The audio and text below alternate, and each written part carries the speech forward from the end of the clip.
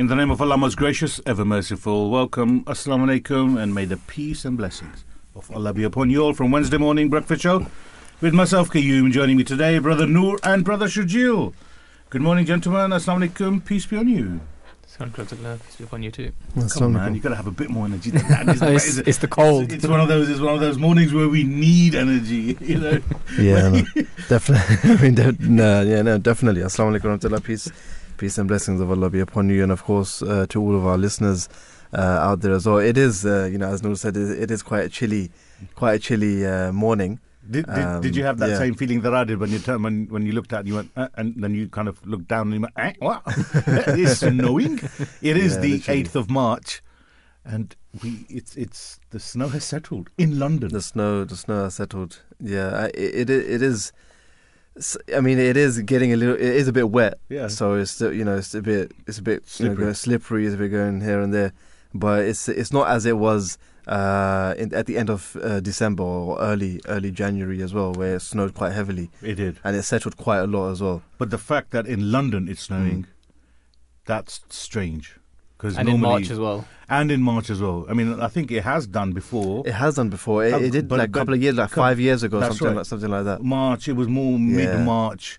It did, but it's when it snows in London, it's strange, because London is not one of those cities where snow is the norm anymore. You don't see salt on the road, and you hear about it and you see on TV, everything up north. Scotland, when everybody thinks of snow, automatically Scotland comes to mind. Our brothers and sisters in Scotland who are listening to this are thinking, now you know how we feel. They're regularly salt everywhere on their roads. Literally. But then again, when you say that, they are a bit more prepared then as well, isn't it? They're a lot more prepared, man. When it snows over here, it's a bit, okay, what are we going to do now? Exactly. What are we going to do? Should we close the schools? What should we do? Over there, it's like, no, it's fine. Shall we close the schools? I like that. I mean, you know how it happens. It does, yeah. I mean, obviously, when it comes to public transport, when it comes to the underground, the trains, the buses, obviously TfL, everything is more delayed, isn't it? I mean, you see long queues outside, even more so than normal, because let's face it, because it doesn't snow as much. What you just said. We aren't that much prepared as it comes to the north, as it comes to other countries. If you look at Norway, if you look at Canada, if you look at these sort of countries, they're prepared for it. Oh yeah, they're prepared for it, 100%. So let's see what the news, what the weather is saying then. What is it saying is today is going to be further spells of rain, sleet, snow, with which will move across Wales and central and southern England. Further north we'll see brighter skies, but northern Scotland will have scattered snow showers. Of course. Tonight we'll see snow across the south, clear away. Okay, so southern areas was only for today. It will then be mainly dry and cloudy, but rain moves into southwest by dawn. The north will be mainly clear, but snow showers in the north of Scotland. That's it, isn't it? So it goes back to norm. It goes back, yeah. It goes back to norm. It goes back to the norm. Back to the norm, isn't it? But I think you make a very relevant point. We always talk about it on days like this. Because it doesn't snow that much in London. One of the disadvantages is people have forgotten how to walk and how to drive in this weather. They can't recognize the surface of the road. And from far it will look like a puddle. It's actually frozen. You will slip on it. Black ice, you got to watch out. That's right. Yeah, that's what you got to watch out for. It's black ice, plus it's still cold. And you think it's still water on the road. It's not. Slush. Exactly. You will slip on it. It's worse. Some places worse than slush because it freezes and it's clear. Yeah. So it looks like water, but it's not. But yeah, exactly. And similar to cars, it's, I mean, I'm old enough to remember we used to drive manual cars, and when it snowed... What do you mean old? I still have a manual car as well. Really? Yeah. All three of us do. I used to. But in this weather, you miss the manual car because you have more control over your vehicle. No matter how modern, your anti-lock braking systems with automatics and this and that and Tiptronic, doesn't make a difference. A manual car is so much more controllable.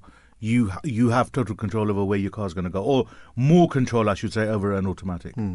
I mean, I think it's a good point that you make as well, because specifically talking about vehicles, I can't remember the last time where I sort of changed my tires into summer tires or winter tires. I mean, this is the norm in other countries like Norway and Canada and in these countries. But I mean, yeah, it does happen here as well, but it's not as much. Because over here they promote the all-season tire. Everything I mean, is all-season. Yeah. I mean, there's economics and of course, the regulations are very similar to, I think in America, they also have all-season tires. But in Europe, as you so rightly say, I know in Germany, they're very strict in Europe about, in fact, you can get penalties if you don't change your tires. Right. If your tires are not in accordance with the season. And I think, it's it's a good thing to have. But it is an expensive thing to have too, because tires aren't the cheapest. They aren't cheap as well. But the thing is that when the weather conditions are such, you don't want to put your health on the line as well, isn't it? I mean, 100%, especially that's the thing, isn't it? It is. You're 100% correct. That health has to come first, but. We were discussing a couple of weeks ago about this cost of living crisis thing. The first thing people compromise on is the quality of their food and their health. Everything else, they don't compromise on. They won't compromise on spending. They won't compromise on fashion. They won't compromise on vehicles. The new phones. The new devices, everything. Yeah, that's true. That's actually quite true. It kind of makes you realize how people have really got their priorities wrong. Not because that I don't always blame them for it, but that's what they're told to do in media, because suddenly you will see all these programs. Even now, look at TV. What's the first thing that you see? So many food shows telling you how to compromise or how to save money on food and how to go for, how to save money on your food shopping. There's one element which is good because they promote healthy eating. However, to me it's the quality of food which when people compromise on. I think, well, you work all day long, all week long, all year long to ensure that you get good food on your table. But that's the first thing people tend to compromise on. And that's one of the primary things that is affecting their health and everything else that goes with that, right? That's right. So, the other things that we tend not to look at, like you said, we have so many subscriptions, like there's Netflix, there's Prime, there's Amazon, there's all these different kind of things that people have, but then first things like, how can I have a cheaper meal? And with a cheaper meal normally comes less nutrition and further processed food and all of that. Exactly. You said the right word. Yeah. Phone. Yeah. As soon as there's a new phone, people are still queuing up for a phone. I'm like, what's so different about it? It's probably got one new icon on it, or the camera is gone from 3 to 4 or 4 to 5. Yeah, which you will never use. you will never use. True. It's true. You probably only use it like once or twice in that whole year, isn't it? That's right. But yeah, what you just said, I think that was a nail on the head. It's priorities. Yeah. And once you put your priorities right, then you can say, yeah, fine, I've done something positive. But if you're not putting your priorities in the right place, that's when things tend to go wrong. As always, we are here with some interesting topics that we're going to be talking about. It is International Women's Day today. We're going to be covering that briefly. We're going to be talking about it's World Wildlife Day, and it's also, we're going to be talking about how spectacular fossils reveal a prehistoric rainforest. Interesting topics, and we will have some guests who will shed some light on these topics. And if you want to contribute on any of these, if you have anything to say, or if you wish to air your voice, we would love to hear from you. 0208 687 7878. You can join us on our social media platforms at Voice of Islam UK, or you can email us via our website www.voiceofislam.co.uk. But as always, let's go and have a look at what the headlines are saying in the papers. And strange happenings in our home country at the moment. Prime Minister is laying down a law in respect of he's going to be backing Suella Braverman, the Home Secretary, on this very, very controversial bill to control, as they say, the boat people. And a word which mainstream media keeps using, even our politicians keep using. They all claim to be lawyers, but they say illegal immigrants, illegal asylum seekers. You can't be an illegal asylum seeker. It's not illegal to be in the Channel. It is not illegal to come on the borders. It is not illegal to claim asylum. So where does the illegality come into it? That's the spin to get that populist mindset going, thinking, oh, these people are coming still to take our jobs. Well, they're not. And even if they are, it's their right. We destroyed their country.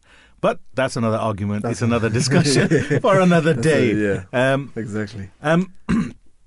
But somebody that has made a comment and has got himself into trouble is Gary Lineker. Gary Lineker has become very famous for making political comments on Twitter. On Twitter, yeah. And sometimes I agree with him, sometimes I don't. Over the World Cup football, I didn't agree with him, I tweet. So he knew how I felt. It was mean, Gary, if you're listening. But he has got himself into trouble. BBC have said they might take action against him because he's made a jibe, as the paper says, towards this policy, and he's referred to it that it's akin to Nazism, something like that. That this is what the Nazis did. I think I believe he said the language used was akin to the language used. That's right. in the 1930s Germany, which is similar to, if you think about it, go back a few weeks, that the lady, the Holocaust survivor, when she spoke directly to Suella Braverman, and she questioned, and she said, well, as a Holocaust survivor, I remember the Nazis using the same terminology that you're using, and there wasn't even an apology for it. So it's like this has been a build-up of extreme policies. I would say desperate policies. The government has got itself into a pickle, and they're looking for short and sweet remedies, which only pleases a certain element of a political mindset. I think also there's a whole political side to it as well. Yes, Rishi Sunak has set out 5 priorities. One of those is stop the boats. Yeah, and they're trying to show, the world, we are doing something about it as a government, and saying to the opposition, to the Labour, okay, what are you going to do now? So it's kind of we're doing stuff about the issues that we are facing in the UK, but you guys, you're just tarrying around doing nothing. We're getting things done, just like they're talking about Brexit being getting Brexit done and all that. Get Brexit done. So it might appease to a number of people in the UK, but at the same time, look how much controversy it's brought with it. Without a doubt. And I think you make an excellent point with respect of Labour, and I think that's where they're failing. They're failing miserably in telling people they're very good at criticising, but they're completely failing in what they're going to do. Yeah, they've not made it clear. Sometimes the Labour leadership says something, whereas the Labour Party says something different. And since that Jeremy Corbyn scenario where they've not allowed him back into the party, it's kind of it's I would say, maybe it's a strong word, cracks are starting to appear in the minds of people who were very pro Corbyn. If you remember, Corbyn was very, very strongly supported, and whereas Keir Starmer, that's right. I'm seeing Labour being very Tory-like, and I don't know why. People do say that Sir Keir Starmer, he's basically a Boris Johnson wannabe. He's a Tory in disguise. Yeah, in a Labour suit. Yeah, that's it. I mean, his policies are sort of, they're not that much different to the Tories. Yeah, but it's but then you have that's where you get the opposition as well from his own party, just like you said. Yeah. But then Jeremy Corbyn, he was too far left. That was a problem.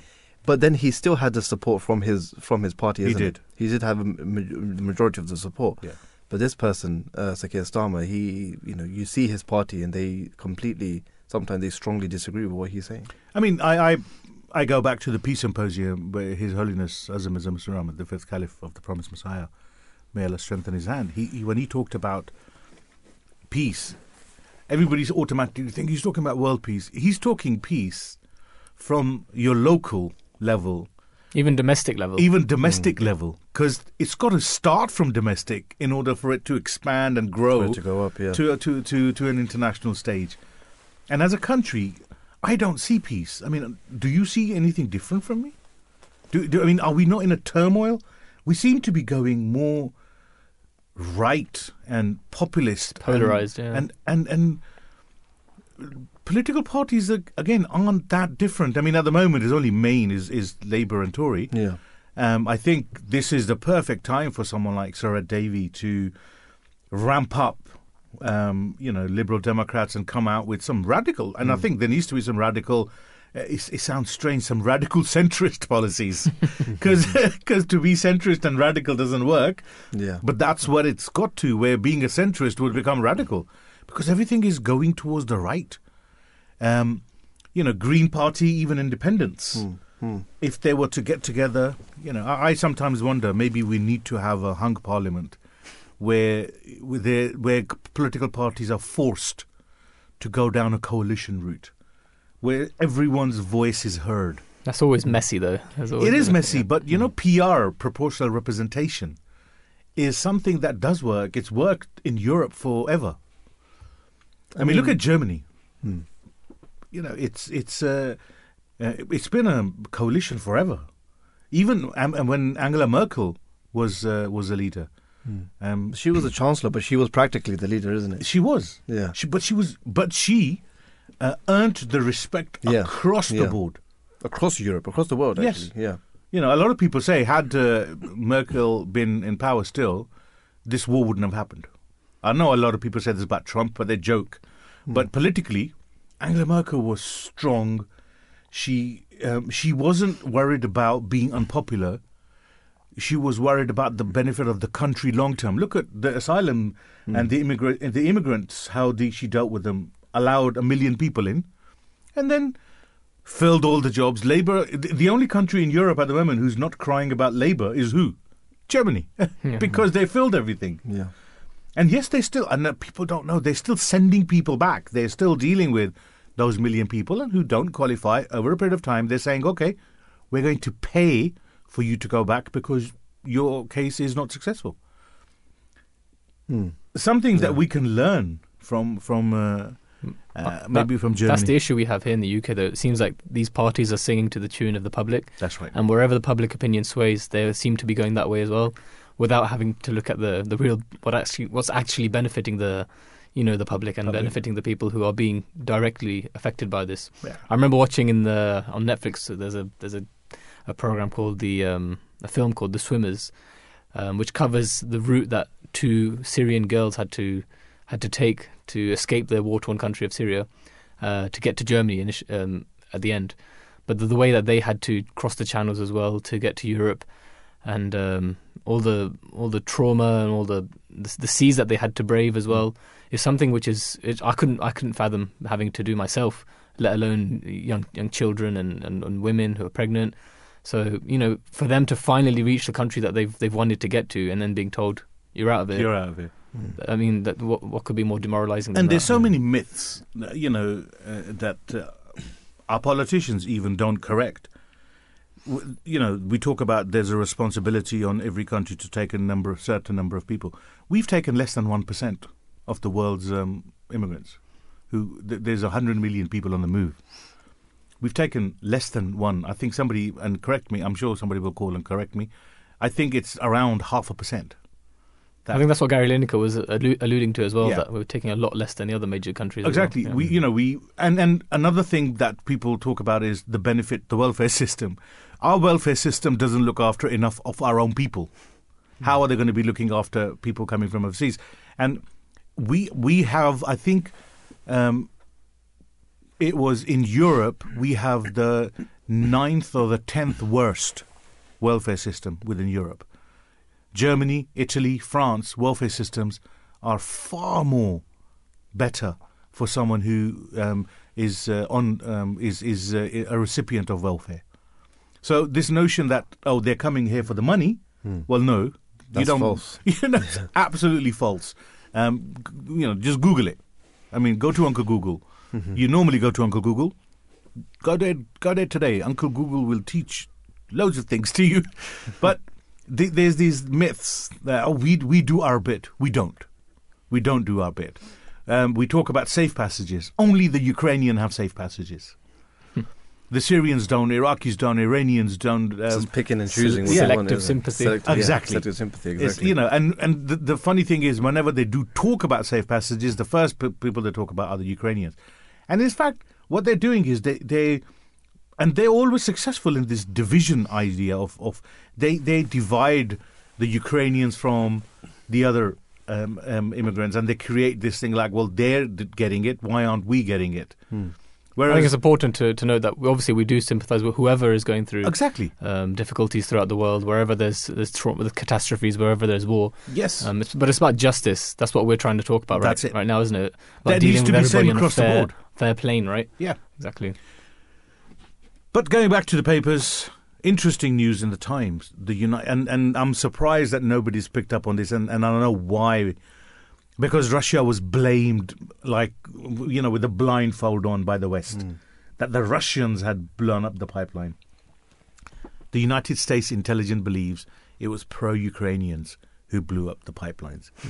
United States doesn't release or leak statements like this if there's not, as they say, there's no smoke without fire. Yeah. Yet only one paper has picked up on it. And when the pipeline was damaged, everyone had Putin's face on it, on the paper, and talking about. And this is the injustice as well. Yeah, because Putin even said at the time, it's the West meddling with it. It's not us. It's them. Exactly. Probably. Yeah. That we need to be talking about peace. We need to be talking about let's get everyone around the table.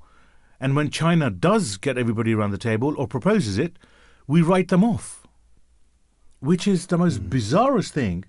And it reminds me of, West has become so arrogant, thinking that we have become so arrogant that we think we are superior to everybody in everything.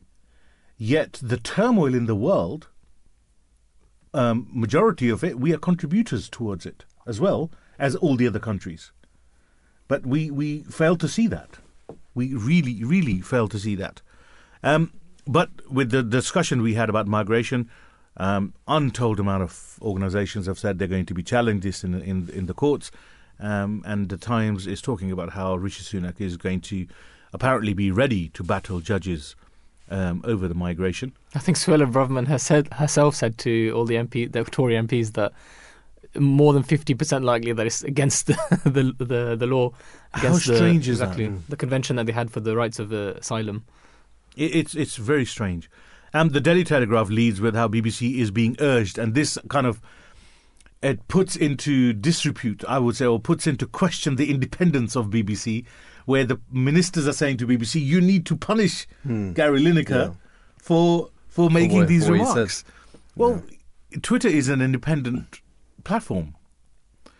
And you can't stop an individual for airing his opinion, whether you agree with it or disagree with it. When it doesn't suit your narrative, suddenly you want to punish him. Showing a bit of a two-face as well, because if they want to talk about political agendas, remember in the Qatar World Cup, they refused to show the opening ceremony as well. Exactly. So what sort of political, opinion are they trying to show there? It's absolutely bizarre. It's pick and choose at the moment. It is pick and choose. From an environmental news point of view, the Eye covers a very important topic, and it says, carry on sewage pumping. Water firms are told to self-police their pollution. This makes me laugh. Water companies are private companies who are in it to make money. End of. Yeah. They are private companies, not a public sector money. So they want to make the billions. So if we're going to tell them, guess what? We don't have the resources, we don't have the money or the people to police you. So you could do it yourself. And they are pumping sewage, for crying out loud, into it. The beggars believe. The Environment Agency is now relying on water firms to report their own polluting. You know. They just said that we're not going to check it.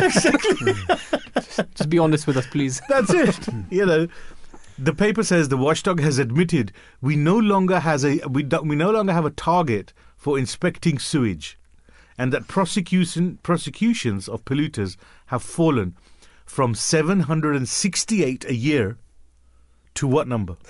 I don't know, 10. I've already seen it. 17. I was close to this. How bizarre is that? It is, you know, and we still vote for these people. We are to blame too. I'm not going to blame anyone. We as voters, Yeah. But like you said, like these kind of stories are not being highlighted. So they're seeing, like, you know, if the public's not really against these kind of things, we can just get away with it, hush, you know, hide it under the carpet. Yeah. Yeah. It is coming up to 7:30. We're going to take a quick break. When we come back, we're going to go on to our first topic of the morning, which is spectacular fossils reveal a prehistoric rainforest. Do stay tuned and join us after this short break. Allahu Akbar, Allahu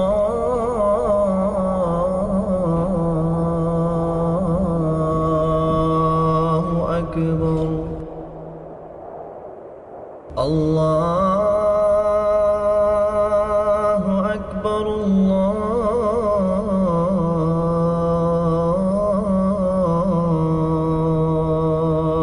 Akbar. أشهد أن لا إله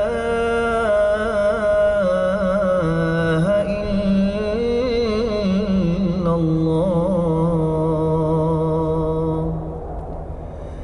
أشهد أن محمدا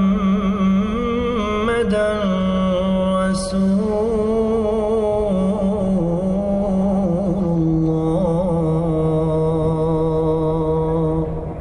You're listening to the Voice of Islam Radio. Welcome back to Wednesday Morning Breakfast Show with myself, Qayyum, and joining me today is Brother Noor and Brother Sharjeel. And that was a mistake I made just before the break. And we're going to start off with International Women's Day. It is being celebrated today. But it is strange. 3 men, you're wondering, 3 men talking about International Women's Day. Well, it's I hear it a lot of times when people say, that only women should be talking about Women's Day. Well, I have a mother, I have a sister, I have daughters, and I have a wife.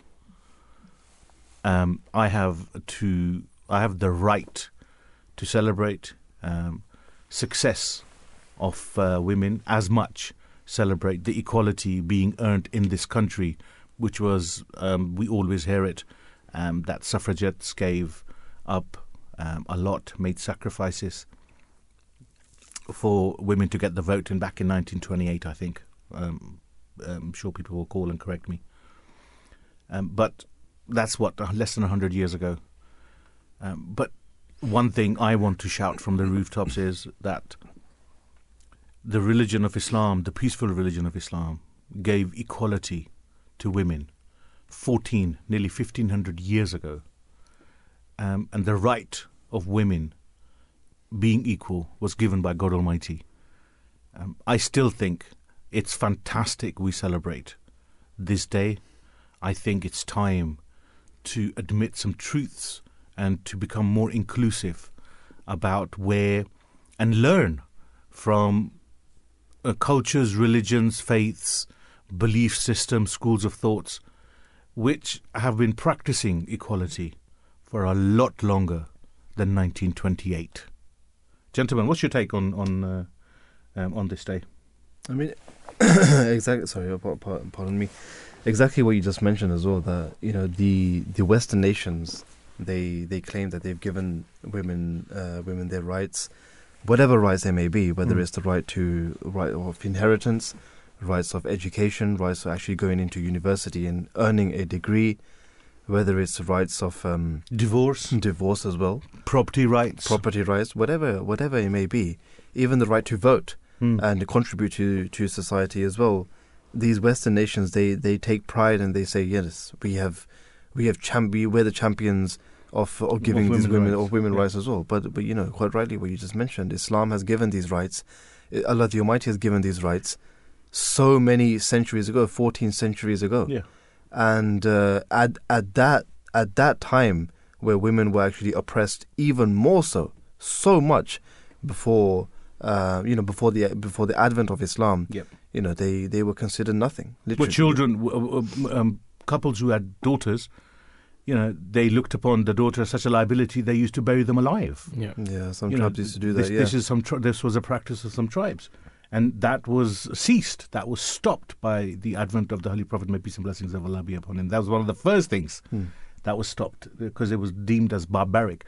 But you mentioned this point which I think is so relevant, because I sometimes wonder, even now, the movement, women's movement, or whatever movement you want to call it, you're still fighting for your right from men. Exactly. You will always be that one step behind, because you're asking for it from the wrong people. Exactly. Isn't that kind of rational and logical? I mean, if you look at the policymakers, most of them are men, isn't it? Exactly. Was them changing their policies? I mean, we see laws changing here and there. A few decades ago, the law was something. A few decades later, into the future, the law will be something else. Just look at, as if it's something of the past, just look at what's happening in America right now, where the laws to do with abortion. That's right. Who's making those decisions? Exactly. It's not even women. They're not even allowed to have any autonomy over their own bodies. Literally. It's just men who are judging that they know better. There's some funny adverts that they put out as well, how, even if the child has so many, has basically zero chance of survival, and if they do, then it will be like a life of torment for them and for the parents. But even then, because there's a politician somewhere in Congress who has decided, no, you can't terminate this, they don't have that right to do anything when it comes to their own body. Even if one was to look at the narrative that they talk about freedom, what kind of freedom is it that they throw at you? It's based on sex, physical appearance, and sold to you as freedom. Of you can do what you want to do. Nobody ever celebrates the intellect, the achievements, the successes of women. And the true understanding, the true soul, the soul of a person is based on what they have achieved. That's how people are recognized, for what good they have done to society. Yet that seems to be, I'm not saying it doesn't get highlighted, but it will not be mainstream. When mainstream wants to talk about freedom of women, they talk about, women are free to do what they want. There is freedom about LGBT and all of this. That's right. Or it's sexualization of women. Yeah, exactly. Sexualization of women is deemed as freedom. They weren't able to do that before. Now they're able to do it. And they've almost become objects once again. Exactly. Yeah. So that's the irony of it, is that at the time prior to Islam, women were things which were inherited. Yes. Imagine they were the inheritance. They were property options. And when the Prophet Muhammad, peace be upon him, came, they were the ones who were then given the right to inheritance. Yes. So they were given that economical independence. And so the Prophet Muhammad, peace be upon him, he realized and he recognized that women have that competence and they have that intellectual ability to do just as much as men are able to do, if not more in some areas.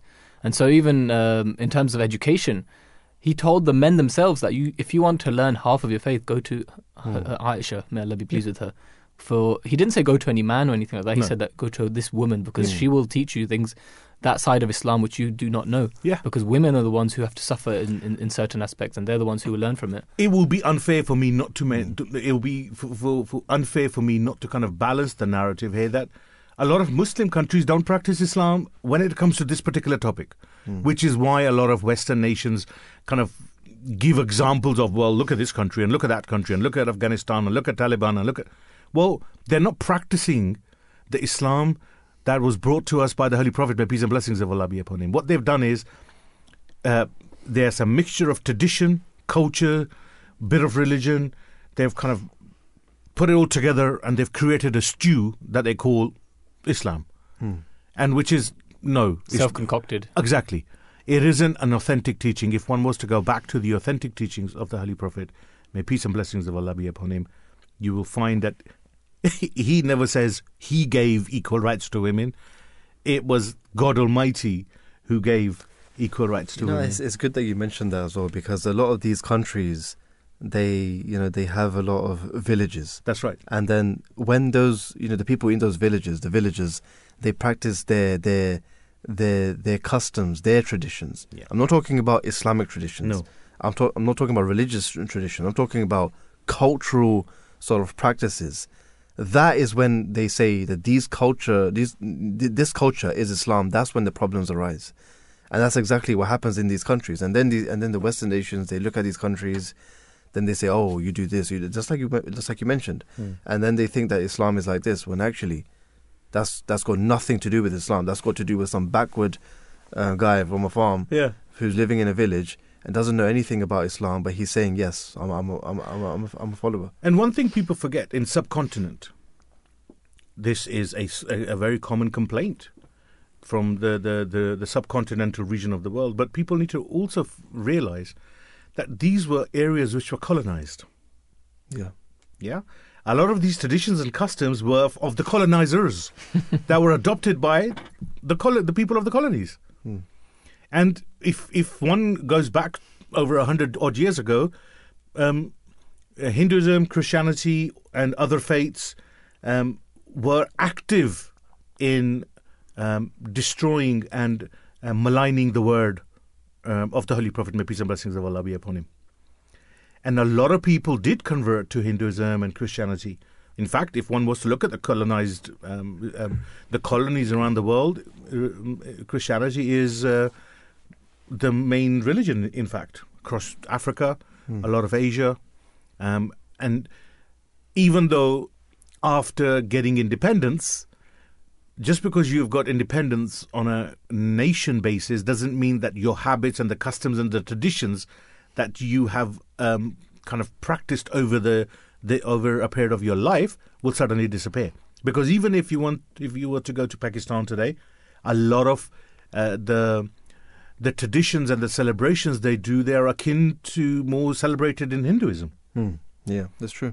That's true. Because of the overlap and because of the intermingling of cultures with each other, it's habits that were developed. And again, as Brother Shajil, you said that people have kind of put all of these things together, concocted it together, and they've decided to call it Islam. Yeah.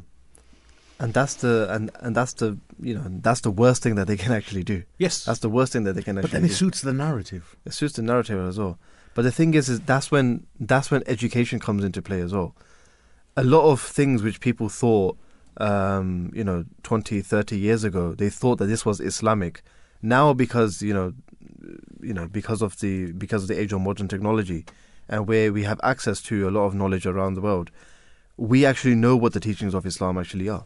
And we can read these different books, we can read different things, we can actually come together and then realize what the Islamic teachings actually are. And then we can read the Holy Quran, the translations of the Holy Quran, the commentaries as well. But back in those days, there was no access to these things. So that's why it's very important for especially these Eastern nations as well to be educated. And that's when education comes into play. I think that's also important that we remember that. That's why we believe that the promised Messiah, peace be upon him, came in a time when there was this deprivation within the religion of Islam, and it had declined so much so to the point where people were leaving Islam in droves because they didn't find their answers. So God Almighty then would have had to send somebody to then revive the religion and then bring the true face of Islam once again. And that's what we're doing here today as well. We're bringing that voice back to Islam, and we're trying to show the world that what is being portrayed in the media is just suiting the narrative that they want to show. But the true face of Islam is the beauty which we are trying to show right now, is that the rights of women, which has not been granted in other scriptures, you can say, the right to inheritance, the right to their own money, or the right to divorce themselves, divorce their husbands. There's so many rights which are there to the point where I remember in the time I read that in the time of the Holy Prophet, peace and blessings of Allah be upon him, because women did not have the right to even speak up against their men or anything like that. They didn't have the right to even an opinion. But when the Holy Prophet, peace be upon him, came, there was a certain matter being discussed in one of the households of a companion. And I think the wife spoke up and said, "This is my suggestion, this is my opinion."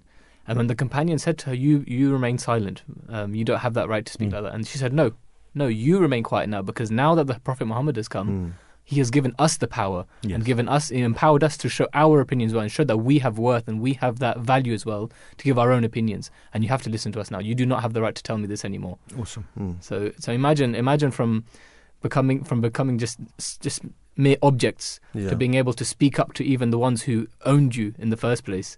That is the power that Islam has given to the world, and to the world for women in particular. And it's the narrative. We recently went through National Hijab Day. They're celebrating hijab. Yeah. And they always say, well, in Islam, wearing the hijab means you're suppressing women. and the argument always is, well, the hijab covers the head, not the brain. It doesn't stop a woman from thinking. Yeah. It doesn't stop her operating her mind to make a decision whether she wants to wear one or not. It is a personal choice. Nobody forces anyone to do it. But the West, again, this goes back to the conversation we were having earlier, the arrogance of the West. They talk about women, yet how many countries have had women leaders? We talked about Angela Merkel. Margaret Thatcher and Theresa May, UK have had. But New Zealand had it as well. New Zealand had. But then we're talking recent years. We talk of the policemen of the world, America. They've never had a female leader. They've never given the opportunity to women. What if one was to look at heads of states in Muslim countries? The most famous one was Benazir Bhutto for Pakistan. She was the Prime Minister twice. Guess what? She wore a headscarf at times, but she wore a headscarf. Then there was Khalida Zia. She was the Prime Minister of Bangladesh. There was Tansu Çiller, who was Prime Minister of Turkey. Even today, Sheikh Hasina, second time around. She's the Prime Minister of Bangladesh. We have Madior Boy, Senegal, Prime Minister of Senegal. We've got Indonesia, President of Indonesia. Then there was President of Kyrgyzstan, a female. President of Kosovo, Muslim women. Prime Minister of Mali. Prime Minister of Northern Cyprus was a Muslim lady. Prime Minister of Senegal, again, another woman. President of Mauritius was a Muslim woman. Shall I carry on? I mean, President of Singapore, a hijab-wearing Muslim woman. Guess what? She does, again, I say it, the hijab covered the head. Not the brain. Not the brain. Again, another hijab-wearing President of Tanzania, Muslim woman. President of Kosovo, another woman. The Prime Minister of Tunisia. Can we name the same number of countries in the West where they've had Muslim leaders? Women leaders. Women leaders. Yeah. Sorry, yep. No. Yet Islam is the one who's criticized for not giving women their rights. This is proof. With the number of Muslim ladies who have gone to the top and they have been leaders of countries. Yet we sit back and we allow the West to propagate this absolutely wrong narrative of women gained freedom in 1928. No, they didn't. The West was playing catch up. You still haven't caught up. Because women still don't have rights in equal pay. They don't have equal abortion rights. Yeah, the gender pay gap. Rights. They still don't have rights in divorce. Even in divorce, there are still issues. In property rights, there are issues. I was going to say, even inheritance. Islam ensured that everybody who was entitled to that inheritance was given it. Even in the laws today in the West, if somebody can bypass that and deprive them completely by writing a will, that's right, and say, I don't want any of it to go to this child or to that person or to this person, So, which laws have been more complete? The ones presented by Islam 1400 years ago, or the ones which are still being developed and scrutinized in this day and age? More and more women are realizing the beauty and the equality being represented by Islam. The recent survey, I think I was reading in the Western nations, I think it was just over 200,000 people converted to Islam in the past year. About 65 to 70% were women. Interesting. Oh. Because they found true equality in Islam. They found liberation by wearing the hijab. But these statistics, I'm not saying they're fact, they're someone's opinion, but I'm sure whoever did the survey wouldn't have done it and put it on mainstream platforms, that there are more women who are accepting Islam, and they're accepting Islam because when they started wearing, and they all say it, when they started wearing the hijab, they felt more free. They felt less judged. They started being recognized for their intellect and for their achievements, which were about them, not what their physical presence was. Because the true self of a person is in the head, not in what you look like.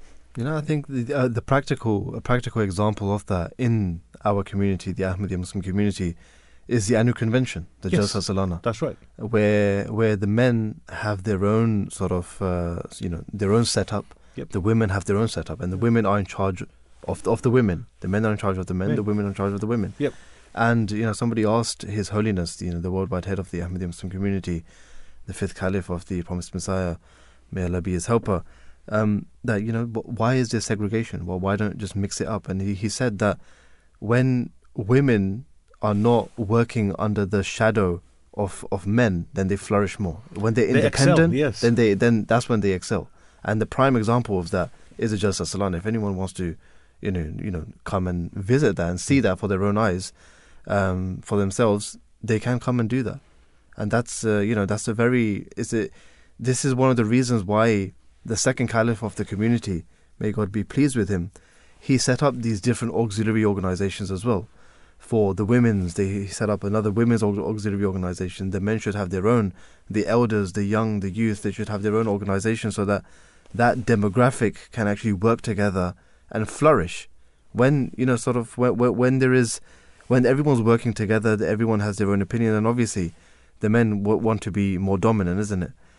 But when women are working independently, doing their own thing and striving for their own cause, that's when they can flourish as well. They know their needs better than the men. They know their needs better than the men, literally. And at times they even outdo what the men can. They outshine the men exactly. as well. I was reading even like in just one example is that in peace talks for countries where there's war or where there's conflict, when women were involved in those peace talks, I think 64% of the time there's 64% less chance of them failing the peace talks, and the peace talks lasted longer. So I think there's definitely merit in. They do have a lot of merit, and they do have a lot of ability to do things, but sometimes men even fail at. I mean, women they are more tend to have be a bit more compassionate, isn't it? Yeah. I mean, look at mothers, what they go through, taking care of the children, taking care of all of these things. A father couldn't really do what a woman can do, isn't it? What a mother could do. So it's just about it's the way that women are built. Also, they're more compassionate, they're more forgiving as well. So when it comes to peace talks, yeah, definitely. But obviously, when it comes to different policies, when it comes to different things which the Western nations look at, they just want their own agenda. They just want to be power. They're power hungry. They want to fill up their own pockets, and that's exactly what they do. I think they don't let women come. Yeah. It's easy to conflate two things. One is equal rights, and the other is being exactly the same.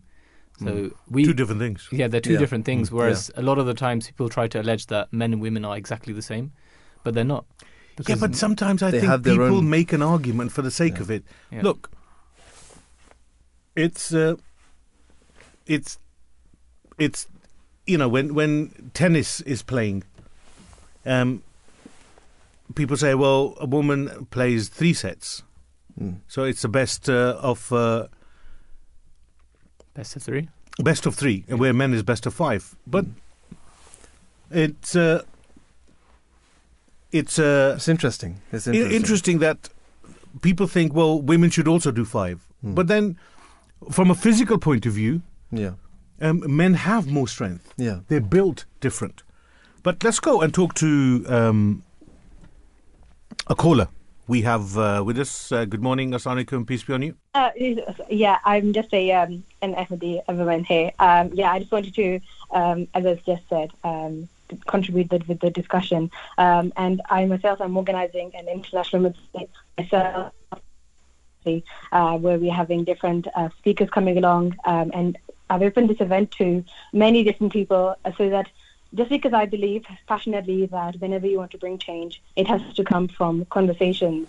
And I think that's why having conversations like this on the radio station is quite powerful, because when you discuss about women's rights, it's not just women's rights. If one aspect of society isn't given rights, and we believe that only, women's rights is something we're talking about, well, actually, if women aren't given rights, then a different aspect of society will also not be given rights. So rights in itself is though it might be something that could be seen as a social construct, in itself is quite powerful to talk about these rights. So I just wanted to say that, and thank you again for discussing this on this radio station. And where is this event that you are organising? King's College, London. It's under International Women's Day. Yes. Wonderful. Thank you for taking time and giving us a call and contributing on our show this morning. May peace be with you. Assalamu alaikum. And there you have it. We were worried about not having a female contributor to the show. Now the discussion is balanced. 1 woman is equal to 3 men. Intellect, it's all 3 of us. Now, just joking. Before anybody gets into a huff and a puff about what did he say? No. I was just joking. Going to get cancelled. I'm 52. Go for it. You are listening to The Breakfast Show with myself, Qayyum, Brother Noor and Brother Chirjil. We are coming up to the hour. When we come back from the 8 o'clock news, we will conclude this segment. So do stay tuned and join us after the 8 o'clock news. He claimed to be that lost one, awaited by all major faiths of the world. He claimed to be that Krishna that Hindus were waiting so long for. He claimed to be that Buddha about whose coming the previous Buddha had prophesied. He was that Jesus, son of Mary, awaited by both Christians and Muslims alike. He said he was the great reformer predicted by Guru Baba Nanak, as well as the second coming of Zoroaster. He said that his mission was to bring all mankind to the realization that there is a God. He sought to bring about revolutions inside people so that they would fulfill the rights of each other as well as fulfill the rights of God. Now, just who was he? He was the Messiah of mankind, Mirza Ghulam Ahmad of Qadian, and he was not a liar. 1400 years ago, the Holy Prophet of Islam, peace and blessings of God be upon him, claimed that the promised Messiah of all faiths would appear to the east of Damascus. It is recorded in writing that around 100 years ago, this Messiah, sitting in an unknown, undeveloped Indian village, which lay on the same latitude to the east of Damascus, no less, received the following revelation in the Arabic language, Bala Dimashq, meaning destruction in Damascus. He prophesied the First and Second World Wars, and he also predicted that a great war would start from here. It is no secret that the Syrian civil war is the biggest crisis of our time. A conservative estimate states that over 500,000 people have been killed since the Syrian civil war started in 2011. However, the number is sure to be significantly higher. Similarly, it is estimated that 11 million Syrians have fled the country since the war began. The pre-war population has been estimated to be 22 million. With different factions on the ground, including American, Russian, and Syrian government troops, Syrian rebels, and ISIS, this has become an international arena of death, a de facto playground for world war. Although world war and the crisis in Syria are signs of his truthfulness, the promised Messiah abhorred bloodshed and violence and instead claimed that he had come to end religious wars. He said that he loved mankind with the same love that a mother loves her child, nay, even more so. What mother would not sacrifice her own peace and well-being for the sake of her child? So, one can only imagine how much the promised Messiah loved mankind.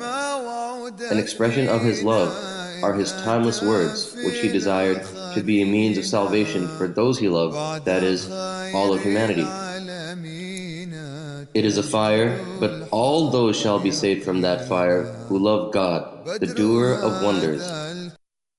A new station, the Voice of Islam, with live discussions, religion and culture. Understand the true teachings of Islam with the Voice of Islam. Welcome back to Wednesday Morning Breakfast Show with myself, Gayoom, and Brother Noor and Brother Shujil. And yes, that was a very quick breakfast, man, but that was delicious. And yeah, it was all in my head. The age is showing. Brother Shujil, we want to conclude the topic of International Women's Day, and I kind of always feel that the best way to finish is some narrations from some quotes from the Promised Messiah, on whom be peace, the founder of the Ahmadi Muslim community. Of course. Hazrat Mirza Ghulam Ahmad of Qadian, on whom be peace. Of course. No, I mean, we mentioned this before as well, that when Islam was on a decline, when people were forgetting the teachings of Islam, that's when God Almighty sent the Promised Messiah. That's when He sent the long-awaited Mahdi as well. And that was quite rightly what you just mentioned, Hazrat Mirza Ghulam Ahmad of Qadian, the Promised Messiah, upon whom be peace, the Imam of the age. He revived Islam. He revived the teachings of Islam, the true teachings of Islam. In terms of the rights of women, he mentioned quite a few things, but I'll just mention one or two things. He mentioned that no other religion has safeguarded women's rights as Islam has. Wow. It says that it lays down the injunction so beautifully: just as men have rights over women, so do women have rights over men. And he also mentioned in another place that the relationship between a husband and a wife should be like two true and sincere friends. After all, the wife is the primary witness of a man's high moral qualities and relationship with God Almighty. If his relationship with his wife is not good, how can he be at peace with God? The Holy Prophet of Islam, peace and blessings of Allah be upon him, said that the best among you is he who is best towards his wife. So that is, that's what the Promised Messiah of Islam is saying, upon whom be peace. As I mentioned, he was there. He came to revive the forgotten teachings of Islam, the true teachings of Islam, the authentic teachings of Islam. And that's exactly what he did in his writings, in his sayings, in his discussions, in his talks with his companions and with other people of other religions as well. And this is something that we should take upon as well. Wonderful. No better way to conclude the topic. Let's move straight on to our next topic of the morning, which is spectacular fossils reveal a prehistoric rainforest. Brother Noor, if I may come to you, what is the gist of this topic? Well, in essence, somebody found in the plot of land that he'd moved some stones and found something very intriguing. Hundreds of preserved fossils were found in a prehistoric forest that existed more than 11 million years ago. This is in Australia. Imagine a rainforest was growing there at that time. And he found all these very well-preserved fossils, and for a few years now, paleontologists have been going there, and they've been finding even more and more fossils of fish and different animals and things which were there was a lake there and a river which was running through there. So it's interesting to see how something so well preserved would be found in such stones which people would normally not care to look for. I mean, it's interesting as well that sometimes we may see something, or someone who's not a paleontologist, or someone is not familiar with this field as well, they might see something, might see a rock, or they might see something, and they might say, oh, it's just nothing. But to someone who actually is in this field, they might look at that rock and they might say, oh, you know what, this is actually a prehistoric evidence of whatever. And it's amazing that we're always learning, isn't it? We're always learning about new things.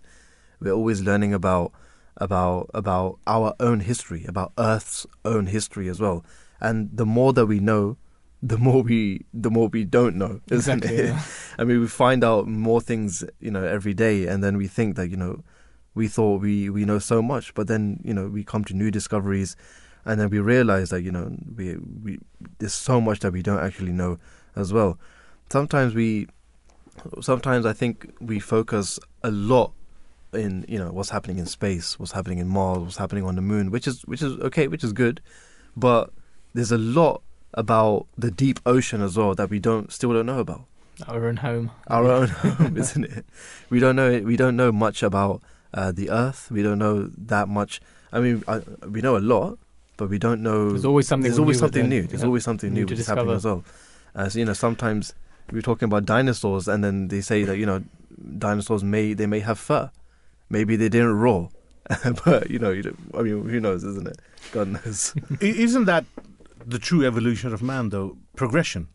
Of course. How new discoveries get found, and you learn new things as time goes by. And I always find it interesting. I remember, I think it was a couple of years ago, or just after the pandemic, or during the pandemic, me and Giorgio, I remember we did a show on it, on the black hole, this new discovery of the black hole. Yeah. And again, I didn't know. It's something, it was, in fact, a PhD student from United States, a hijab-wearing female, who discovered, and she did a documentary on this verse from the Holy Quran, which, when a commentary was found on it, it was exactly the same as the finding of this new black hole which had been discovered. Right. Which kind of proved that the Holy Quran has got things in it which we probably don't know are going to... Because therefore, tomorrow, the day after, they are probably mentioned in there which will be relevant till the end of time. They continue to manifest the truths. That's right. According to the time as well. And this is similar, no? Yeah. This findings, new findings, because it will give us a different narrative. Maybe it will change the way we are doing things. Maybe that's how we are. Maybe if we're going down the wrong path, it will kind of take us on a tangent to say, no, go that way. Even as you were mentioning about the black holes as mentioned in the Holy Quran, there's something which is related to this specifically as well. This subject of finding fossils and finding new discoveries in the earth itself. There is a verse in the Holy Quran of chapter 99, verse 3 that these are all signs of the coming of a reformer. And in that it says one of them is that the earth will bring forth her burdens, meaning those things which are in the earth will be uncovered and discovered. So in this day and age, we find so many discoveries are happening all around the world right now. So in essence, these all serve as a sign as well. That's true. Yeah. That's true. I mean, it just draws to a conclusion, isn't it, that this was the day and age in which a reformer was going to come. And we talk about this so much as well, that the promised Messiah has come. We believe as Ahmadi Muslims that he has come, and he has taught us this, these different things. But when it comes to different discoveries, it's always fascinating. It's always fascinating to actually come about these things, to actually learn about these new things, and to actually go through this as well, because it's knowledge that we didn't know, and if we can sort of give evidence, or we can find evidence that something happened so many 100 years ago, thousands of years ago, it's amazing. It's amazing to actually discover that. Awesome. Let's go and talk to our first guest of the morning, who can shed some more definitive light on this topic. We've got with us Professor Sarah Gabot, who is a professor in paleontology at the University of Leicester. She travels to South Africa, Canada and China to dig for exceptionally well-preserved fossils that are extremely old, from 500 million years ago, and show the first ecosystems on our planet. Good morning, welcome, assalamu alaikum, and peace be on you, Professor. Hello, good morning. Thank you for taking time out for the breakfast show this morning, Professor. Could you briefly describe your role and some of the research you have done in your field? Yeah, sure. So I work at the University of Leicester, and as well as teaching our undergraduate students in the School of Geography and Geology and the Environment, I also do quite a lot of research. I guess my specialisation is what we call exceptionally well-preserved fossils. So most people think of the fossils that they find as bones and shells and teeth. These are all the bits of animals that are very easy to preserve. And my role is to investigate all the parts of animals that are actually very rare in the fossil record. So all the squishy bits and the soft body parts that usually decay away, occasionally they do become fossils, and that's what I study. Could you explain a little bit as to how the fossils actually form? Yeah, sure. So some fossils form in a way that's very similar to food preservation. So we can dry fossils out, mummification, or we can freeze fossils. So you put food in your freezer and it preserves it. But actually those kinds of fossils are really rare, and they're very short-lived. Most fossils actually form when they get buried by sediments, and then they become waterlogged. And some of the water contains minerals which then precipitate into the fossils, and then they kind of very, very slowly over time preserve them into stone, which lasts a very, very long time until somebody finds them. So I'm walking through a field and I overturn a stone. I find a fossil. Why is it important for this fossil to be studied? Sure. So around us today, obviously, we have an amazing array of plants and animals, and we can tell a lot from looking at those, doing the biology of those. But fossils are only direct evidence for how life has evolved through time on our planet, and how ecosystems have changed in response to climate and other factors through time. So if you think about it, if you find, for example, fossils of hominids, so humans to which we belong, finding the fossils allows us to answer questions like, did these animals walk upright first and then get really big brains, or did they have really big brains first and then they walked upright? So that's what paleontology, fossils can tell you, those sorts of questions. When it comes to other things as well, is there anything else that we can find out from fossils? Yeah, so for example, at the moment, obviously we're going through a biodiversity crisis, and we're losing a lot of animals, where animals are becoming extinct. And this has happened a lot over time. Animals, complex ecosystems have actually been on the planet for about 600 million years. And we have 4 or 5 times during this period where Earth has undergone a very large extinction event. So we can look at extinction events with the fossil record, and actually at the moment paleontologists are working with ecologists today to try and work out how the current extinction event is going to go, because we can look at the past and see how it went previously. Very interesting. Now, you mentioned that we can look at the past and we can see what happened previously as well. Talking about discoveries, what discoveries could these new fossils potentially lead to? What new discoveries? Oh, well, it's difficult to answer this because there are, I guess, so many new discoveries. For example, sometimes we find species that are entirely new to our knowledge. So that means that we can write about those and we can understand entirely new species. Sometimes fossils tell us a lot about evolution. So we find fossils which change gradually over time, and this helps us to understand how we got to the situation where we have today, where we have such an amazing diversity of life. And fossils can also tell us a lot about ecology and climate as well. So paleontologists use fossils to understand past climates and how those past climates also affected the life on the planet. So we can get an awful lot of information from our fossil record if we know where to look and we know what to do with the fossils when we actually find them. Mm-hmm. The different fossils, if they're found in different places, such as Australia or maybe South America, South Africa, would they look different then? Yeah, that's a really good point. So one of the things that we can do is look at the fossils in different continents and find out, what the ecology was like in different continents, and we can relate this to climate change. But also fossils, your question there is a really good one, because sometimes fossils show us that continents were actually not separated by large oceans, but were actually together. And we know that the plates on the planet have shifted quite drastically over time.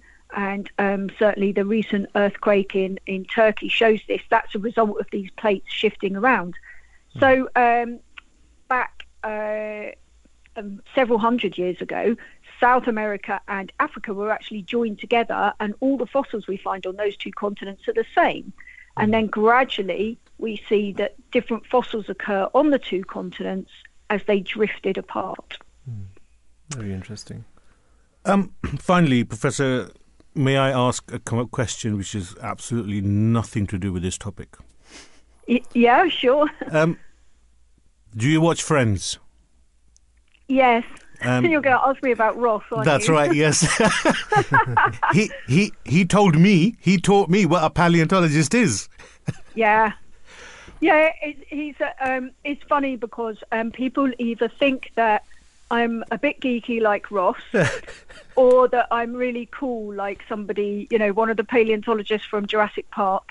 And I'd like to think that the truth is somewhere in between. Wonderful. You've answered my question. Professor, thank you so much for coming on to the Breakfast Show this morning. I wish you a fantastic day ahead. May peace be with you. Welcome. Okay, bye. Bye-bye. Thank you. And that was Professor Sarah Gabott, who is a professor in paleontology at the University of Leicester. Do you guys have you ever watched Friends? Yeah, I have, but not to the same degree as you have, clearly. Well, no, because when this is the first character, and when he was introduced as the paleontologist, you think, who? What? Yeah, exactly. It's a good thing in the sense where new profession, and now, like, we're talking to a professor in paleontology, so it kind of puts some substance into maybe a grain of knowledge you might have.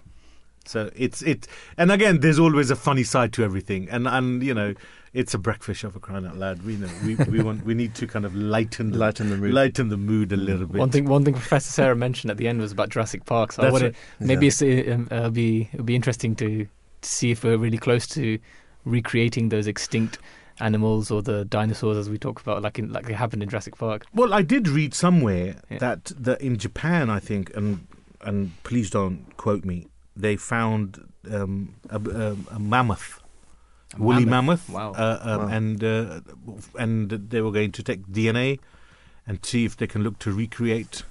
Again, this is going back a few years, and with the advancement in DNA and science and everything, it does make one wonder if Jurassic Park is in 10 years a real thing. Because it's an idea to do able to recreate that. We had about 5-6 movies telling us not to Star do it. Star Trek 30 years ago was a film where you spoke to somebody on your watch. Yeah. And you were in space, and you were at Mars, and you were reaching corners of the Earth which were beyond imagination. It's fantasy, it seemed at the time. Yes. And now we are there. So, again, where's the limit? We don't know. We really don't know. And the way the world is heading, with the experiments that are going on, and with, in the name of whatever field it is.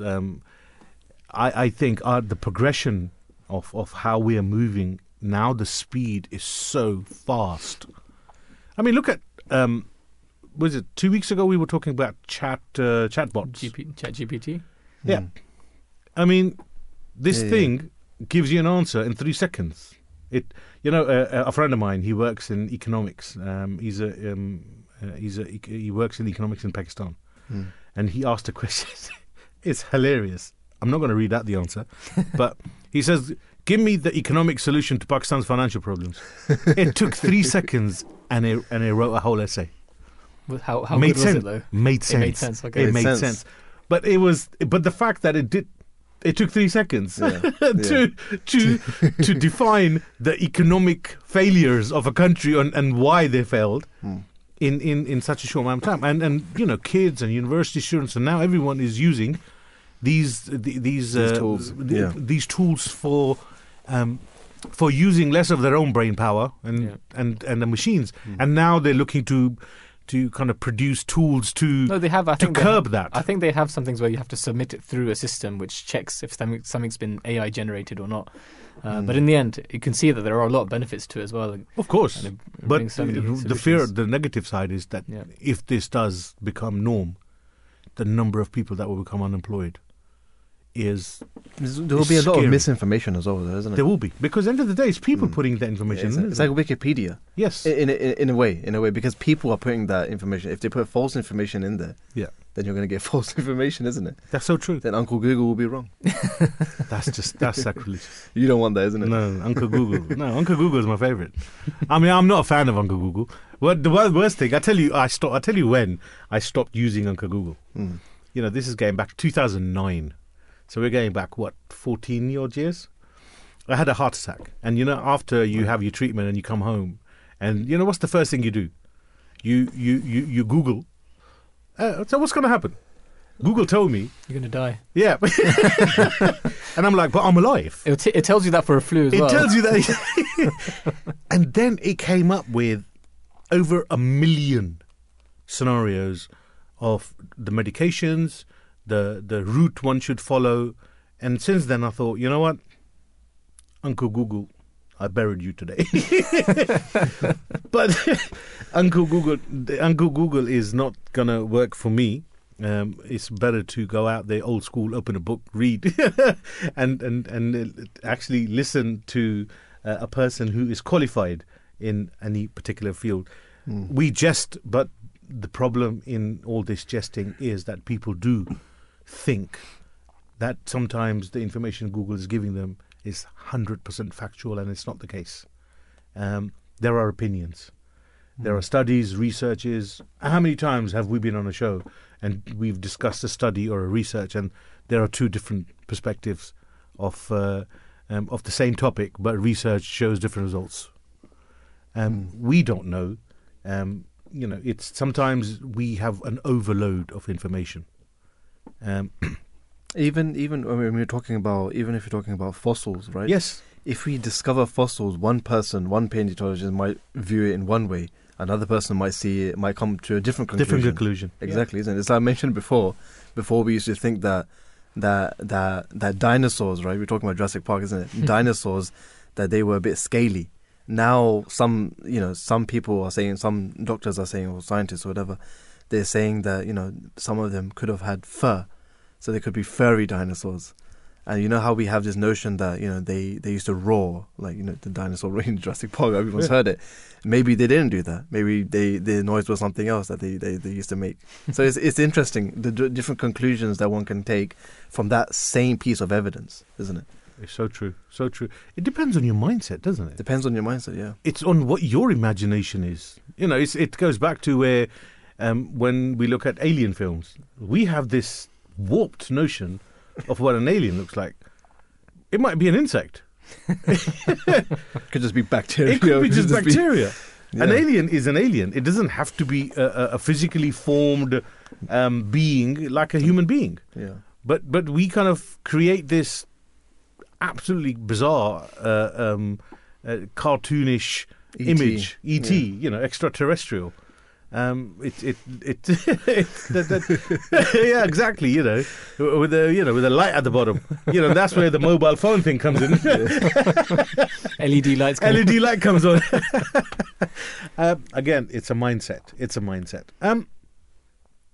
What's the Islamic take on something like this? I mean, where does Islam fit in? Islam is a religion which is a lot of people might not believe, a lot of people might not know. Islam is actually very progressive, and it's very welcoming towards research and new findings, because as we were discussing at the beginning of the show, a lot of the findings are already described in commentaries of the verses which are found in the Holy Quran. What would it mean to when we talk about that new? It's a newfound. It's new. It's something that hasn't been found before. So, how does Islam take that in accordance with the way we live today? It's woke. Is it a welcoming thing within Islam, or sometimes there is this mindset of so-called Muslims who look at something like this and they'll automatically say, this is forbidden. We're playing with nature. We're playing God. There is that narrative out there. And we are here to challenge that narrative that no, Islam is not ancient. Islam isn't fixed, something that stopped at the time the Holy Prophet, may peace and blessings of Allah be upon him, passed away. It continued. And it will continue till the end of time. And science and Islam are intertwined. That's so important because at the moment we're living in a society where religion and science are like on two different tangents. Whereas in the authentic teaching of Islam, science and religion go hand in hand, do they not? Yeah, I mean, a lot of people do say this as well, that wherever Islam teaches, science doesn't go in accordance with the teachings of Islam. But that's absolutely false. I mean, the being that created the law of nature, he was the one who created the law of of the whole world as well, isn't it? The spiritual law. So if that law is hand in hand with one another, that's when there can be harmony. If he created a law of nature and then he created a different law, a spiritual law, which was totally against the nature of the law, the natural law, then there would be there would be chaos. Then there would be absolutely, there would be destruction. There would be no harmony. But because he created everything for a specific purpose, and through time that actually came into play and it came out as it is right now, and we're discovering new things as well. That is, Islam teaches us to discover new things, to come up with new things, to actually think about ponder over what happened in the past. I mean, Allah the Almighty mentions in the Holy Quran to actually to travel the world and see what happened to the people that were before you guys. Exactly. I think that's indicating towards archaeology into paleontology and geology. Exactly. I think the other thing that comes to mind is that the time has borne testimony to the truthfulness of the Word of God, the Holy Quran. Whereas in other scriptures, some people may say that there are contradictions. Yeah. The time that has gone past since the Quran was revealed, ever since then, the Word of God has not been proved wrong. Exactly. And just the example I was giving before as well, from the chapter 99 of the Holy Quran, which is to do with the topic that is at hand. I will just mention some of those verses, and I'll just make one point from that. From chapter 99, there is when the earth, in the name of Allah the Gracious and Merciful, when the earth is shaken with her violent shaking. And that's to do with earthquakes. You can understand that. Yeah. And the earth brings forth her burdens, and man says, "What is the matter with her, with the earth?" That day she will tell her news. In these verses, we're talking about signs of God Almighty, of His presence, of His truthfulness, because He's telling you there will be a time when there will be a number of earthquakes. That the frequency will increase significantly. In that time, there will be so many discoveries will be from the earth itself, and people will be like, "What is going on in the earth?" And at the same time, the earth itself will be giving you all the answers, giving you those truths and those proofs from the past as well, all those treasures. So in that, what this is referring to is like a geological and archaeological and scientific even spiritual on another plane, a spiritual plane as well, there will be a big boom. And that is what we are seeing in this day and age. And these are all testimony to the truthfulness of the Word of God. And they are showing us that as that time comes, you will see that all this will come to pass. And not just on the spiritual level, but also on the material, you can say on the geological, on the scientifical, and archaeological level. This will all come to pass as well. And that's exactly what we're seeing with stories like this, which are happening today. We're finding more and more discoveries of civilizations, of other creatures which lived in the past, and how they're so well preserved. And it's all happening in its own time, and they're all serving a purpose. They're not for us, for a believer in God. These are all there's a wisdom behind all of this. It's not just like okay, we found it. There's nothing behind that. We just found out what happened in the past, or how something looked in the past. There's meaning in it because if, for example, if we find out how there was a civilization that was destroyed, we find out how they were destroyed or why they were destroyed, and those serve as lessons for us, and they serve as a sign for the believers, because that again we can put that implement that into our lives, and we can then see how we can benefit from that going forward. And so this is very interesting on archaeological and paleontological level as well, because this is the rainforest, which was these fossils which are from that rainforest date back to almost between 23 million years ago to 5 million years, somewhere between that era, which is the I believe it was the Miocene period, I think it was. But anyway, this from such a long time ago. Imagine somebody just working in their plot of land, and they just happen to find that when they're just digging a little bit. So I think it's fascinating, and I even have a friend who goes to other countries, and he's an archaeologist himself, and he says that sometimes when you hit gold, just you know Indiana Jones? Not personally. Okay. Yeah, but he goes, sometimes you just hit gold, and it just fascinates you, the way you find out so much about a people just from digging up a little bit into the ground. Yeah, exactly. Yeah. I mean, there's the third chapter of the Holy Quran also mentions this as well. Towards the end of the chapter, Allah the Almighty mentions that in the creation of the heavens and the earth, and in the alteration of the night and day, there are indeed signs for men of understanding. Those who remember Allah while standing, sitting, and lying on their sides, and ponder over the creation of the heavens and the earth. Our Lord, Thou hast not created this in vain. Nay, holy art Thou. Save us then from the punishment of the fire. I mean, Allah the Almighty has mentioned over here that there are people who are standing, who are sitting, lying on their sides, and they ponder over the creation of the earth. They're looking at the stars, they're looking at the alteration of the night and day, they're looking at different things which happen around the world, whether it's out in space, whether it's on earth, whether it's different discoveries in the ocean, wherever it may be. All of these things come together, and they give us that proof that yes, there is a God who created all of these things, and there were people who were there before us, there were animals, there were whatever the civilization was before. There was definitely something before us. God Almighty created everything at its particular stage, and now we are at the stage that we're discovering these different things. But it's important that all of this tells us in this realization, or makes us realize that yes, there is a God Almighty who definitely created all of these things. You make such an interesting point that it's a question that comes to mind, and it's something that a lot of people I come across. I have loads of people, and they get confused and they refuse to answer this question. You talked about how there were civilizations before.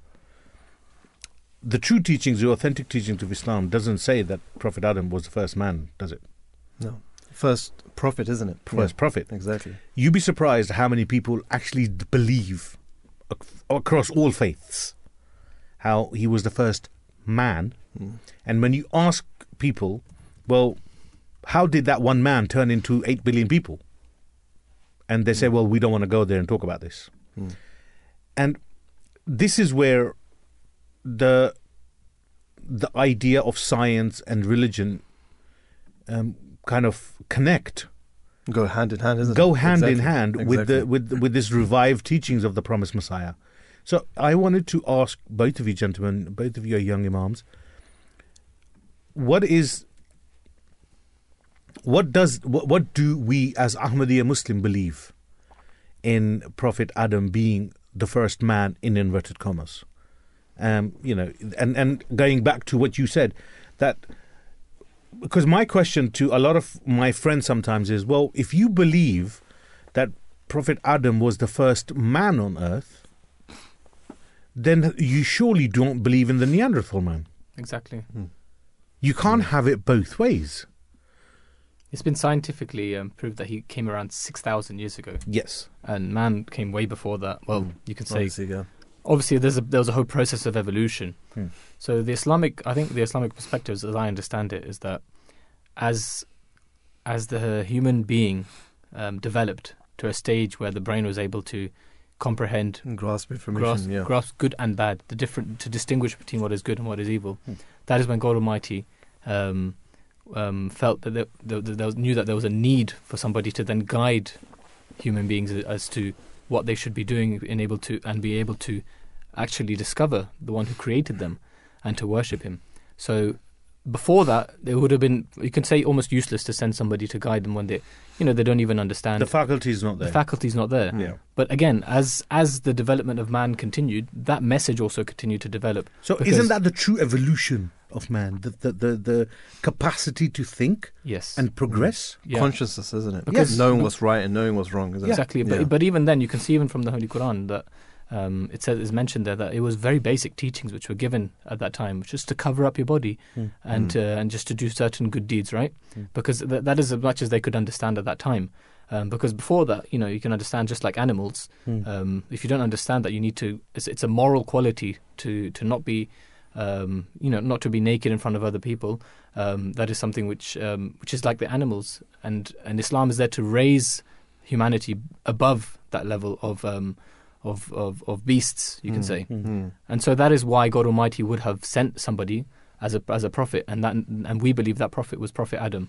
And from there, as man continued to progress, prophets will also continue to be sent to the different people of different nations according to their needs, according to the time, and to give them the teaching which was required at that specific time. And we believe that continued all the way to the time of the Prophet Muhammad, peace and blessings of Allah be upon him, when the world was ready to receive one message, which was to unite, a universal message. Whereas there were, as you can understand, like at the time of the Jews, you can say the Israelites who were in the time of the pharaohs who had enslaved them, right? They were in a state where they were very lowly, and they were humbled to a state where they couldn't even stand up for themselves. And so they needed a teaching which would empower them. And so that law of the Torah, which was given to Moses, was there to, as there was the need, they needed that teaching to bring them up, raise them up, and make them stand up for themselves, and to finally be saved from the grasp of the Pharaoh at the time. An eye for an eye. Now let's go forward to the time of Jesus, peace be upon him. We believe he was a beloved prophet of God as well, and we believe that he came to show the Jews and the Israelites that the law is not just there to show you that strong, fierce hand of an eye for an eye, tooth for a tooth. Everything has to be physical, just pure hard-heartedness. He came to soften their hearts once more and to show them the aspects of love, and to show them that there is mercy as well in the law.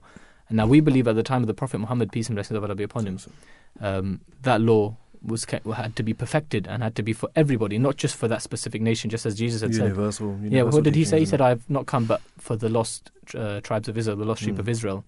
So you can see that messengers were sent for those times and for those specific places. Something interesting I want to add is that I work in this magazine called the Review of Religions, which was established by the promised Messiah, peace be upon him, in 1902. Further down the line, the fourth caliph of the Ahmadiyya Muslim community, Hazrat Mirza Tahir Ahmad, may Allah have mercy on him, he started a research desk and he said, "I want you to go out and find all the Adams." Because in a narration of the Holy Prophet, peace and blessings of Allah be upon him, he said that every prophet is an Adam, is an Adam for the nation. So we only know about a handful, maybe 25, 30 prophets that we know about. But he said these prophets have come to all the different nations. So we have to believe that, right? We have to find them. And this is in line with what we are talking right now, because we have to go through the traditions, we have to go through the archaeology, it all plays a part in finding those civilizations. And when we found those civilizations, let's see if we can find if there was a person who guided them as well, because that would have been the Adam for their people. And so this project has been called the Adam Project. Not to be confused with the film that was recently out with Ryan Reynolds. But yeah, so there's something which the Review of Religion is also working on, trying to find those Adams. And we have in certain countries found potential where somebody had come and was seen as a guide from God Almighty, and they were an Adam for their people. I mean, the promised Messiah, upon whom be peace, the founder of the Ahmadiyya Muslim community, he also said that he is the Adam of this age, of this day and age as well, isn't it? So it is quite interesting to actually come to that realization as well. Gentlemen, we need to move on. We have taken a lot of time on this particular subject, but it was a very important subject, and we had some fantastic guests who put some, put some important light on the topic. But thank you to both of you, gentlemen, as well, for describing and explaining the Islamic perspective of how one balances this topic for our listener out there. Moving on to the final segment of the morning, it is World Wildlife Day. Brother Shajil, last week it was World Wildlife Day. What is it that we're talking about? Yeah, I mean, World Wildlife Day is actually celebrated annually on the 3rd of March in support of animals and plants worldwide. I mean, this is sort of you can say a second part to the previous topic that we just spoke about as well, talking about fossils and finding new discoveries as well. I mean, the event was actually proposed by Thailand and was proclaimed by the United Nations General Assembly during its 68th meeting as well. And they sort of reaffirmed the natural value of wildlife and its various contributions, including ecological, genetical, social, economic, scientific, I mean, a number of different things, educational, cultural, different things to actually sustain development and human well-being as well. So it's a good thing which they have come up with. And in this year, World Wildlife Day falls on the 50th anniversary of cities as well. So it's quite a remarkable time. Wildlife isn't just animals, is it? Well, it's not just animals. It's also no, but in the mind, if one was to say, "Well, it's the Wildlife Day," you think it's preservation. You're talking about animals because you think of the wild. That's what you would think, isn't it? Yeah. But in fact, it's plants, trees. It's living organisms within the wild.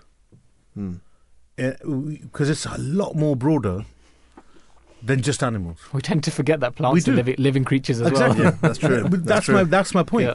That I was thinking myself here. I was thinking, well, we're not talking about animals. We're talking about wildlife. Yeah.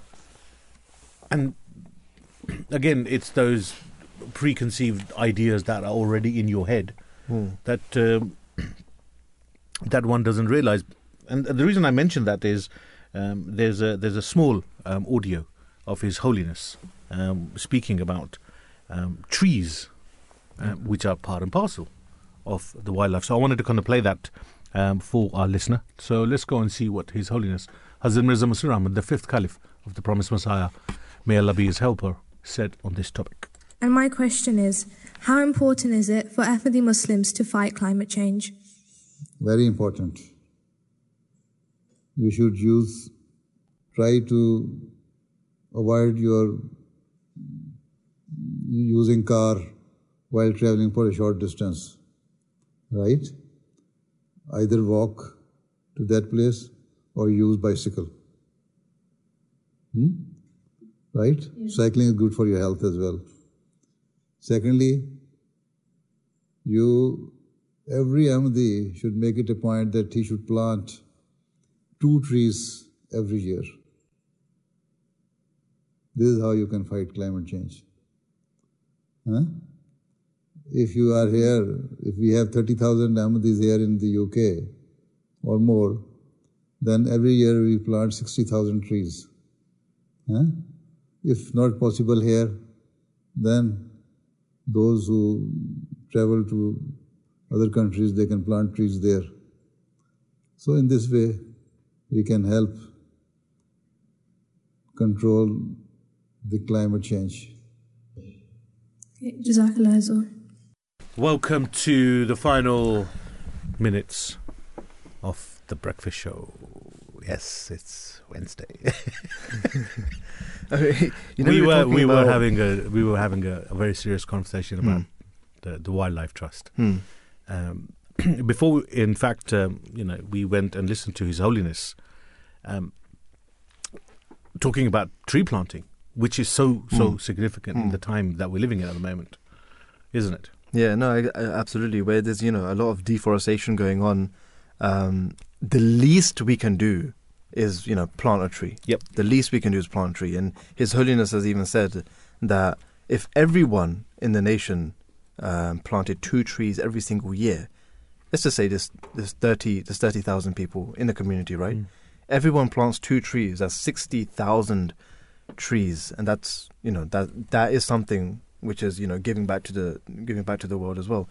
We need fresh air, and we need all of these things. We need the trees as well. If we're chopping down the trees, if we're chopping down the forests and the jungles, the least we can do is plant the trees as well. One thing I want to mention about wildlife as well, I don't know if you remember as well, but that remember during COVID, there was this news that because there were less traffic on the road, there was a lot of wildlife which were coming out. I remember we did the show on the Venice Lake as well. Yeah, maybe. During the pandemic, the lake it was so polluted it got black water. But during the pandemic, it cleaned up. They could see the bottom. It was clean. Because obviously it was a lockdown. Everyone was at home. There was no the enemy traffic. of the enemy of the environment, the enemy of the world was confined. The human race. That was quite interesting, though. It was interesting. It was interesting. Yes, and like the deers and the birds and they were out and about because they felt safe, isn't it? They were laughing at us. Have you seen that? Have you seen this advert? It's on LinkedIn, where the dinosaur appears in the United Nations. And he addresses the assembly saying, well, I'm a dinosaur. We didn't have the brains. And we became extinct. Not because of something we did. You're becoming extinct. Something you did. Because something you're doing. You're worse than us. Yeah, literally. And we didn't have the choice of becoming extinct. You are making yourself extinct. Wake up. Bring some grown-ups to the table and sort this out, because you're ruining the future of the children you say you love so much. Well, love isn't words. Demonstrate, be practical, and save the planet that you are actively destroying because of ego, power, pride, one-upmanship, because God forbid if you do look to destroy. Well, it is one-upmanship. I can do it. Oh, well, he done it, so I can do it better. He fired 2 rockets, I'll fire 3. Come on, as we say, so many people are saying, bring the grown-ups to the table. Allow the grown-ups to kind of govern the earth, who might, bring a bit of peace to talking about much-needed earth at the moment. Talking about climate change and, sort of this sort of topic, one thing which they are doing is introducing electric vehicles, isn't it? Yeah, well, which I know you don't like. It's not. I know you don't like. It's a battery, okay? It's a battery. It's a battery. Electric vehicles to me is not the future. I think the electrical revolution is 10 years. It's going to last 10, 15 years. I think hydrogen car is the future. Personal opinion, because to me, I can't see how you're going to get rid of lithium. And now, what's interesting is the second largest reserve of lithium has been found in Iran. So I want to see how quickly Iran or America makes friends with Iran. and one of the largest reserves of gold has been found in Uganda. So I want to see how quickly America finds terrorism in Uganda. Well, they'll find a way they want to go and liberate. Wage a war there. Exactly. Well, they want to liberate the Ugandans. So, these 2 new findings are very interesting. Very interesting. And is these kind of things that will define Blood Diamond all over again. Exactly. Yeah. Well said. It is that film is so accurate. Yeah, I mean, in proper the, paints a picture. yes, yeah, it definitely does. We are coming up to the hour, gentlemen. Brother Noor, any comments before we leave? I meant to do with this specific topic. I remember watching one of the David Attenborough documentaries. He told us, made a very clear image that what we are doing is not really to save the planet, because the planet, wherever humans have left an area, the planet has always regrown there.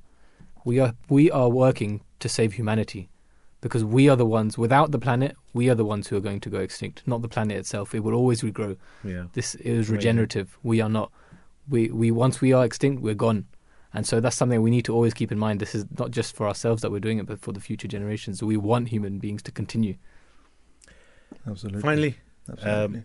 we are, last 30 seconds, just going to thank all of our guests for taking time and coming on to the show. Thank you to Nafisa Amini, Namood Sahar, Tahir, Mehrushala Ahmed and Mehrish Dogar for today's show. Thank you to Brother Noor. Thank you to Brother Shajil. Both of them are young imams. A pleasure always to do a show with you. Thank you to you for listening. Please remember us in your prayers. Please forgive any shortcomings on our part. Until we meet again, may the peace and blessings of Allah be upon you all.